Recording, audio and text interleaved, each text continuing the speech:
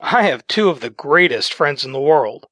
A few weeks ago, my homies decided the three of us should hit up a local club.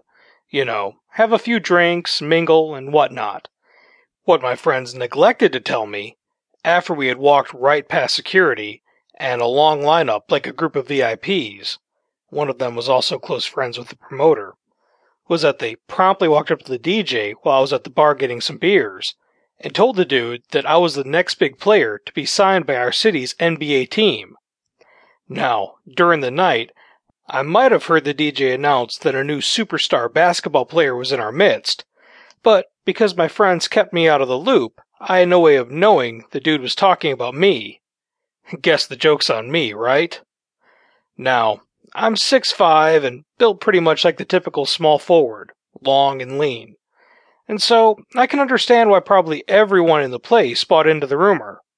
About halfway through the night, I had kinda started to wonder why every girl in the place was giving me the eye, and why every time I turned around, some hot mama was looking at me like she wanted to eat me alive. But I still had no clue what my friends had done, until the club was over. That's when they let me in on it.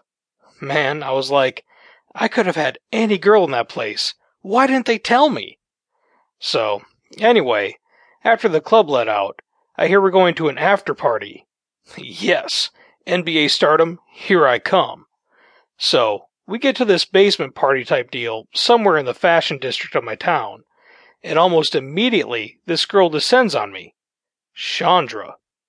You know when you meet a girl, and you immediately know you're gonna fuck her? I mean, you still have to wait for her to give you the all-clear signal and whatnot, but for some reason that only a chemistry professor would be able to explain, every time you're 2 feet from this girl, your dick stands up in your pants, and that's how you know. And every time you have this, I guess they call it an anomaly, you end up nailing this girl, over and over, and the sex is incredible. So you come to rely on the body signal. You could be at a bus stop. If this girl is with you, you've got a full-fledged, high-mast hard-on, and shit, you don't even care. Well, that was Chandra. I mean, there were cuter girls at this after-party I could have probably got, being a big NBA player and all. But the moment she walked up to me and rubbed up against me, boing! Then, she let me know she would do anything for a local team. I took one look at that brown skin, and those full lips, and those devil eyes, and that was it. I couldn't wait to get out of here and mount that. Now, being the next great hope for my city, I couldn't of course take Chandra back to my crummy little apartment. I had to play like I had a mansion somewhere out in the suburbs.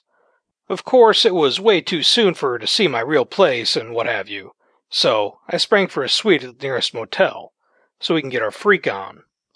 When we got to the room, Chandra played it cool for a while too. She was bouncing around on the bed, playing a fool, stripping for me slowly.